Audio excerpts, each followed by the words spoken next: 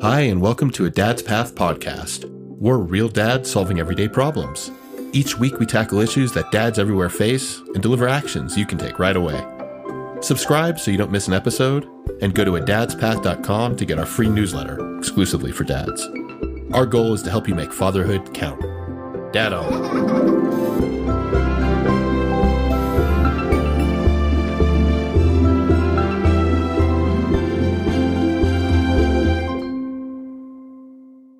Hello, and welcome to another episode of a Dad's Path podcast. I'm Will Bronstein. Today we have a very special guest on the show. He's a renowned psychiatrist, professor at Harvard Medical School, and the director of the Harvard Study of Adult Development, which is the world's largest running study on happiness. He is also the author of the book, The Good Life, Lessons from the World's Longest Scientific Study of Happiness, which is widely acclaimed, recommended by experts, and by myself.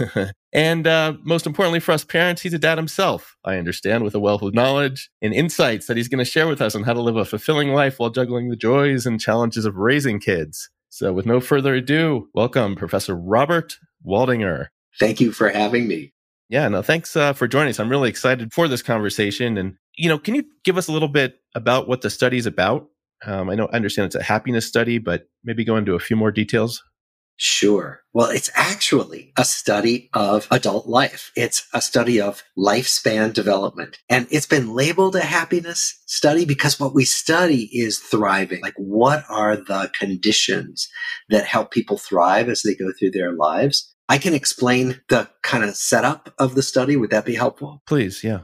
Okay. It started in 1938. We're in our 85th year of the study, still collecting data even now. And the study started as two studies that didn't know about each other. One study started at the Harvard Student Health Service with undergraduates, 19-year-old sophomores, who were thought by their deans to be fine, upstanding young men. And it was meant to be a study of normal development from adolescence into young adulthood. Of course, now we think, well, if you want to study normal development, do you study all white guys from Harvard? You don't do that now. But then that's what they did. And the other study was started at Harvard Law School by a law professor, Sheldon Gluck, and his wife, Eleanor Gluck, a social worker. They were interested in juvenile delinquency, and they were particularly interested in why some children from not just impoverished homes, but homes that were so troubled by drug addiction and domestic violence, so many things. How did those children manage to stay out of trouble, stay on good developmental paths? So it was also a study of thriving, one very privileged group and one very underprivileged group.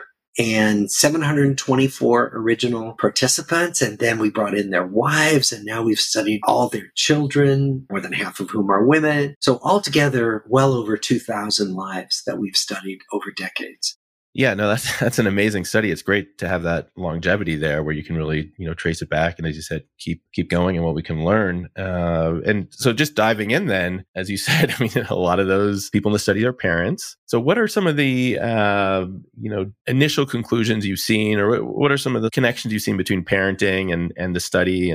Well, we certainly had a lot of parents in the study. Most of our original participants had children, and most of the second generation, most of their children have children. The biggest takeaway from the study was something that surprised us. It was that the people who were the happiest, but also the healthiest and lived the longest, were the people who had good relationships. So that includes relationships with your partner, relationships with your kids, certainly with other family members, friends, workmates. It was all pointing in this direction of relationships keep us healthier as well as happier. And so that is our one big takeaway. And we published hundreds of papers and a whole bunch of books. But if you boil it all down, that's a big one. That's awesome. And so let me ask another question then, because in the book, there's this amazing graph I think we talked about before where, before we recorded, about marital satisfaction across time. It shows, this is one person. And you're laughing, so you know what I'm talking about. Do you want to sort of describe what the chart shows? Yeah. Well, actually, maybe the graph you saw was one person. I have to look. There's also a graph we've used that is thousands of couples, right? The study that we've done, and many other studies have done this, is asked people at many points in their relationship, how satisfied are you? And we've asked them in many different ways. We asked people the same questions about marriage 8 times over 50 years. And what we find is that people are most satisfied in their relationship when they first get together, which makes sense, right? Because, we're excited about our new love. And then marital satisfaction goes down when the first child is born, if a couple has children. Marital satisfaction goes up again when the last child leaves home. This is in the United States. And marital satisfaction only goes down again if children come back to live at home. Interesting. And this is thousands of couples, not just in our study, but many other studies.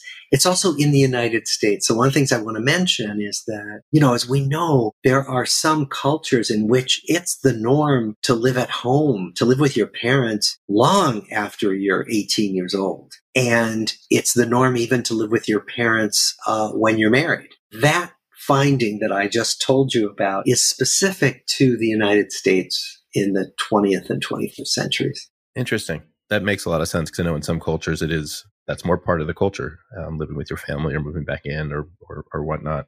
I think what you articulated is right on. I mean, you get married or you're in a relationship and things are, new and you're happy, happier, just relatively speaking. And yeah, the chart that I was looking at, I think it had the birth of 4 kids and you see this fellow's happiness sort of gradually drop. But then this is where it gets sort of interesting to me. It U-turns, right? It's a U and then it shoots back up and, looks even higher than it was at the start. And I guess the one question would be, do you think you need to have that stretching, that sort of stress to create the bonds of a strong relationship? That's a great question. And I can't say I know the answer because couples are so different. Some couples really don't see a drop in their relationship satisfaction when the kids are young and living at home. Most couples do, which is why our findings are what they are. But every couple is somewhat different. So what I don't know, and I think it's a great question, do you need the kind of stresses of child rearing and other stresses that couples face as they go through early adulthood and midlife? Do you need that in order to forge a stronger bond? I can't say that's the case, but I know that many of it, in my own life, I've been through some really hard times. My wife and I have gone through them together. I'm sure that's made our relationship stronger. And I'm sure it's made our commitment to each other stronger, partly because what you come to see is, oh my gosh, it's so important that I have this other person there with me when difficult times come along. And one of the things you realize as you get more into adult life is difficult times happen to everybody. They come along in every life. So I think in that sense, many of us come to value the support of having a partner in a way that we might not have valued it when we were in our 20s and hadn't had so much life experience. I think that's right on. That's really wise. And, look forward to experiencing that more as I grow and as we all grow, because I think another common theme amongst dads with young kids and, parents, but this is mostly dads listening now is, as we said, your marital satisfaction goes down. I think, maybe overall life satisfaction, I'm not sure where it goes because it's complicated when you have kids, right? You can't be as selfish anymore. You're pulled in a lot of directions. All the, you're nodding, all the things. I've lived them. Yes. You've lived them. So what's the role of sort of sacrifice, if that's the right word, in being a dad? And do you have practical tips that you could kind of tie back from what you've learned either personally or from the study that might help? Let me back up a little and talk about different flavors of happiness. So they do research on, what is happiness? And what they find is that happiness pretty much falls into 2 big buckets. One is, it's called hedonic well-being. It comes from hedonism, and it means, am I having fun now? Is this a great party? Am I having fun having this conversation with you? And that's a moment-to-moment thing. I'm enjoying my conversation with you right now, but an hour from now, something really upsetting might happen, and I won't feel that kind of hedonic happiness, right? So it fluctuates. Then the other type of happiness is what's called eudaimonic well-being from the Greek, and It means the sense that life has meaning and purpose and is worthwhile, right? So it's much longer term. And the best example I got of the difference was from a dad who reads to his child every night before bed. And he said, okay, I've had this horrible day at work. I am exhausted. And my kid is asking me to read the book Goodnight Moon for the 7th time. I'm saying to myself, am I having fun? No. But is this the most worthwhile thing I could do with my time right now? Absolutely. And so that's the difference between hedonic well-being, am I having fun now, and eudaimonic. This is meaningful. This is worthwhile. And what the research shows us is that we all want some of both, but people are different in how much they prioritize one or the other. So your question about sacrifice, that's kind of that eudaimonic. I'm doing this because I want to make a contribution in the world. I want to make a contribution as a dad, wherever it might be. And that's a really powerful part of that eudaimonic well-being, that sense of my life is worthwhile. Yeah, no, that's a great distinction between the two types of happiness there. I think the question is almost how you move. And I know it's not an easy answer, but if you have ideas how to go from the hedonistic or the like, gosh, I really need to work out, or gosh, I really need to do X, Y, or Z, which is, for me personally, versus the eudaimonic. Did I say that right? Yeah, eudaimonic. Eudaimonic happiness, where it's, that's right. This is the best use of my time right now is playing with my kid or whatever it is. And it's like, but at the same time, I need 20 minutes. Yeah. Well, and what you're pointing to is not just hedonism. So I need 20 minutes or I need to work out. That's also self-care. And one of the things we know is that we can't sacrifice endlessly. We just can't. We'll burn out. We won't be any good to our child, to our partner, right? If we have nothing left in the tank. So there's a really vital function of taking care of ourselves that's not hedonistic. It might be pleasurable to go work out, but it also might be refueling. And it's taking care of your body. You need to be a healthy parent to have a relatively healthy and hopefully long enough life that you get to see your kids grow up, right? So I just want to name that self-care is not selfish. Self-care is a way to keep yourself strong and available and able to give as you go through your life. Absolutely. And we talk about that all the time. And you can't pour from an empty cup, right? Like you can't be a super patient, loving. I mean, you can, but it's just really, really a lot harder when you don't have the gas in the tank. What did you find from the study in terms of connections between, self-care and happiness? Were you able to draw any conclusions there? And I don't know how you measured self-care. I mean, I think about it as like meditation and physical health. We didn't measure self-care because that's more of a modern concept. We do now with the second generation, some, but particularly with the World War II generation, our original participants, self-care wasn't defined as a thing. Now, what we did ask about was exercise and diet and whether you were obese, whether you smoked, whether you abused alcohol or drugs. And what we found was that kind of taking care of yourself, your health, mattered hugely. I mean, boy, that was such a strong predictor of who was going to age well and who was going to get sick and who was going to live longer versus who was going to die earlier. So in the kind of almost medical version of self-care, it mattered enormously. What we didn't ask about as much was meditation, yoga, the kinds of things we think about now as sustaining our well-being. Which makes a lot of sense. I mean, it's a different generation. And it sounds like though your study has, evolved, yet kept a lot of the same, characteristics to make sure that it keeps going. That makes a lot of sense. And so, you mentioned relationships being a powerful indicator in your study. You mentioned just now, medically taking your health seriously. What were some of the other, takeaways you found so far? You're saying, hey, these are the top 3 or 5 things to focus on. Certainly it was taking care of your relationships, even while you're being a dad and while you're being a worker. And, and I think that's the complicated thing because, when we are in that fatherhood phase, right? Often it's young adulthood, midlife. And that's also the phase when we're trying to make our way in the working world. And sometimes it's a phase where we've got aging parents who need us, right? And so there are a lot of demands. The difficulty is finding time for friendships, finding time for that brother or sister who you're close to. You keep saying, oh, it's okay. I just don't have time now. I'm going to put it off. And I think what our study says is don't do that. Really make the effort to keep it in your sights, to reach out to that person in your life, send them a text, send them an email, call them on the phone, make plans to go for a walk or have a cup of coffee. Make sure you do that. Don't leave it to chance, because what we saw was a lot of really good relationships would wither away just because of neglect. And the time when we're more likely to neglect our relationships than any other time is that time of parenthood and midlife.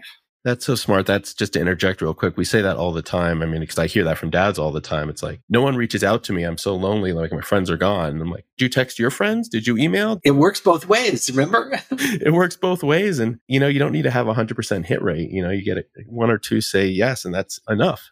And I'll tell you what I've started doing when I give talks about this. I've started challenging people in the audience. I've said, okay, right now, think of somebody you want to connect with, who you just haven't been in touch with for a while. Take out your phone, send them a text. Just say, hi, was thinking of you, just wanted to connect. And so I get everybody to do it in the audience. And then later on in the question and answer, I'll ask people, did anybody get a response? So many hands go up saying, oh my gosh, my friend was so glad I reached out. This other friend had just had surgery and he's feeling kind of alone. Or I have a dinner date for next week. So like to your point, like not everybody's going to respond positively, but you will be amazed at how many people are happy that you pinged them. I love that. That's a great challenge, and I should actually, listeners now, I give you that challenge, think of someone, don't wait, and send them a text, send them an email. Yeah, I like that. I like that a lot. So relationships, taking care of your health, working through difficulties, facing toward difficulties rather than turning away from them. So one of the things we know from our work and from lots of other studies is that, it's easy to kind of say, well, I'll just ignore this difficult problem. I just won't talk to that person if we're having trouble, or I'll just let that thing go. I won't pay attention to it. And what we know is that the people who face a difficulty as it comes up and do their best to manage it, to deal with it, to work out problems, those people are much more successful, both at home and at work, than the people who sweep things under the rug. And in some ways that sounds obvious, it sounds trivial, but you would be surprised at how many of us say, oh, I'm just not going to deal with that. And what we find is that usually that strategy comes back to haunt you. No, absolutely. That's the saying or the book, eat the frog, right? Like that's first thing you do each day, do the thing you want to do the least that you need to do. And that makes a lot of sense. You need to face difficulties. I mean, really what I think another word for that might be kind of building resilience, resiliency. Or at least the way I think about that is how does this work for my kids, right? How do I build strong kids, kids who are not afraid to go for failure, basically, right? I mean, right. And also, kids who are willing to deal with problems. So let's say your friend did something that made you mad or hurt you, that you don't just go away, we help our kids learn strategies. Well, how could I try to work this out with my friend? Or I failed that science test. Well, how could I, rather than just going and hiding and say, well, okay, I'm not good at science, I'm just not going to do it. What if you figured out a way to help your child face toward the problem and try to get better at science, right? So it's those models that we show our kids of meeting the challenge rather than turning away from it. Honestly, that is a challenge also in itself, saying, when do I push my child versus when do, them saying, no, I'm not interested in this, or, you're pushing me, this is not fun anymore, and dad back off kind of thing. Yeah, that's a really good point. And, the fact is that we don't want to push our kids into things that they don't care about. The exception is that sometimes kids do have to master certain basics. So I don't want to know the multiplication tables. Well, it'll be really useful if you do. I don't want to know how to read. That you kind of are going to have to do. So let's help you as much as we can figure out a least painful way to help you learn to read. So there's some things we say to our kids, look, we really have to meet this challenge and we're going to help you meet it. On the other hand, the idea that, well, you have to be a doctor because I'm a doctor and everybody in our families have always been a doctor. No way does that end well. So it really is a matter of discernment. Like, what are the things that a child needs to face and will get stronger for facing? And what are the things that are really my agenda as a parent that the child doesn't have to do. The child can take a different path. That's the right distinction for sure. I mean, the other one we bring up sometimes is like learning to swim. That's just a basic skill and it's a potential survival skill. So, hey, like it or not, that's one we're going to learn. And, Yeah, exactly. We were talking before, I live in Colorado, and a lot of people would argue that skiing is the same thing. And my kids have no interest. So it's a basic skill. So far, we've skipped that. But many people go through this life without ever skiing down a ski slope, and they're just fine. Yes. Thank you. I'll record that to play that to my buddies who give me a hard time every time they find out. Yeah. Well, this is great. The one topic I want to circle back to as we kind of wrap up here is relationship with your partner, with your spouse. And we were talking about some of the challenges that come up and how, your marital satisfaction goes up and down. And do you have any practical tips to kind of both to keep the relationship as happy as possible? But then also I'd be curious, have you seen anything about divorce in your study? Has that gone up over time? Has that fluctuated? And how does that affect happiness? Divorce rates have definitely gone up between the first and the second generation of our study because divorce was more taboo socially in the World War II generation. And divorce rates have gone up a lot. There are lots of explanations for that, sociological, all kinds of reasons that I won't go into, but it's certainly increased. And I think that the real question that takes a lot of discernment is when is it important to step away from a relationship versus when is it important to really try to work things out because you've invested so much in a partnership with someone else that you don't want to let it go lightly. And, I think that what we find is that it is worth trying. So I've done a bunch of couples therapy in my practice, and my wife is an expert in couples therapy, and couples therapy can really help. Not every couple, but lots of couples. But I would say that, in terms of working on keeping relationships healthy, that a couple of things matter. One is staying in touch with each other's lives. So when you are parenting young kids, you are a tag team. It's like, okay, you make dinner and I'll give the baths or, whatever it might be. But and often you cease to have time to just check in and say, what's going on in your life? How's your work? What was your day like? All that. The couples who do the best at that, as I'm sure you've talked about, are the couples who make time. My wife and I had a date night every Thursday night. We hired a babysitter. She came no matter what. We had to actively cancel her in order to get her not to come. And that meant that we didn't have to plan it. We didn't have to arrange it. We just knew she would show up at, 6 p.m. She would feed the kids. She'd put them to bed and we would do whatever we wanted. And boy, did that make a difference in our staying in touch with each other. And you could just go for a walk regularly, something. So that's one thing. And the other is trying to maintain curiosity about your partner. This person who you feel like you know so well, you know what they're going to say, you know their every mood. Really make an effort to notice stuff that's new, stuff that you haven't noticed before about your partner. And that kind of curiosity will be so appreciated by the other person. We all appreciate somebody's interest in us. So you can actively cultivate that for yourself in your relationship.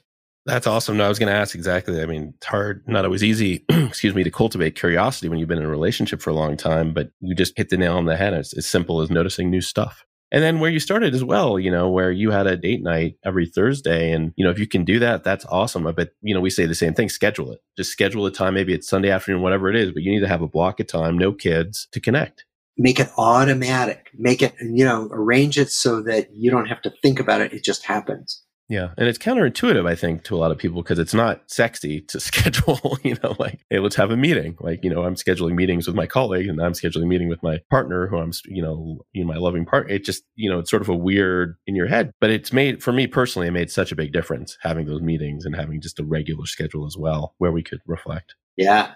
Well, awesome, Dr. Waldinger. This has been a fantastic conversation, but we barely touched your book. I mean, I couldn't recommend it more. It's called The Good Life, Lessons from the World's Longest Scientific Study of Happiness. And a lot of just great ideas and tips in there. But I don't know, I think where we're talking about the happiness, or you're talking about the different types of happiness, and that's such a key part for dads, is thinking about the balance between the hedonistic and the eudaimonic levels of happiness or types of happiness and kind of keeping those straight in your head and doing the best we can do, I guess. Any closing words for us? No, just that I really appreciate you doing this podcast and having a place where people can hear about and think about where they're going with their lives and their relationships, because it really matters to do this kind of reflection and then see how you can keep making it better. It's an ongoing process of making it better. That is very wise words to end on. It's ongoing. It's not something you start and then, hey, we're a perfect relationship. Kids change, you change, everything changes. So that's why you need to keep being in touch. Well, thanks again, Dr. Waldinger. And until next time, we will be in touch. All right. This was a pleasure. Thanks for having me.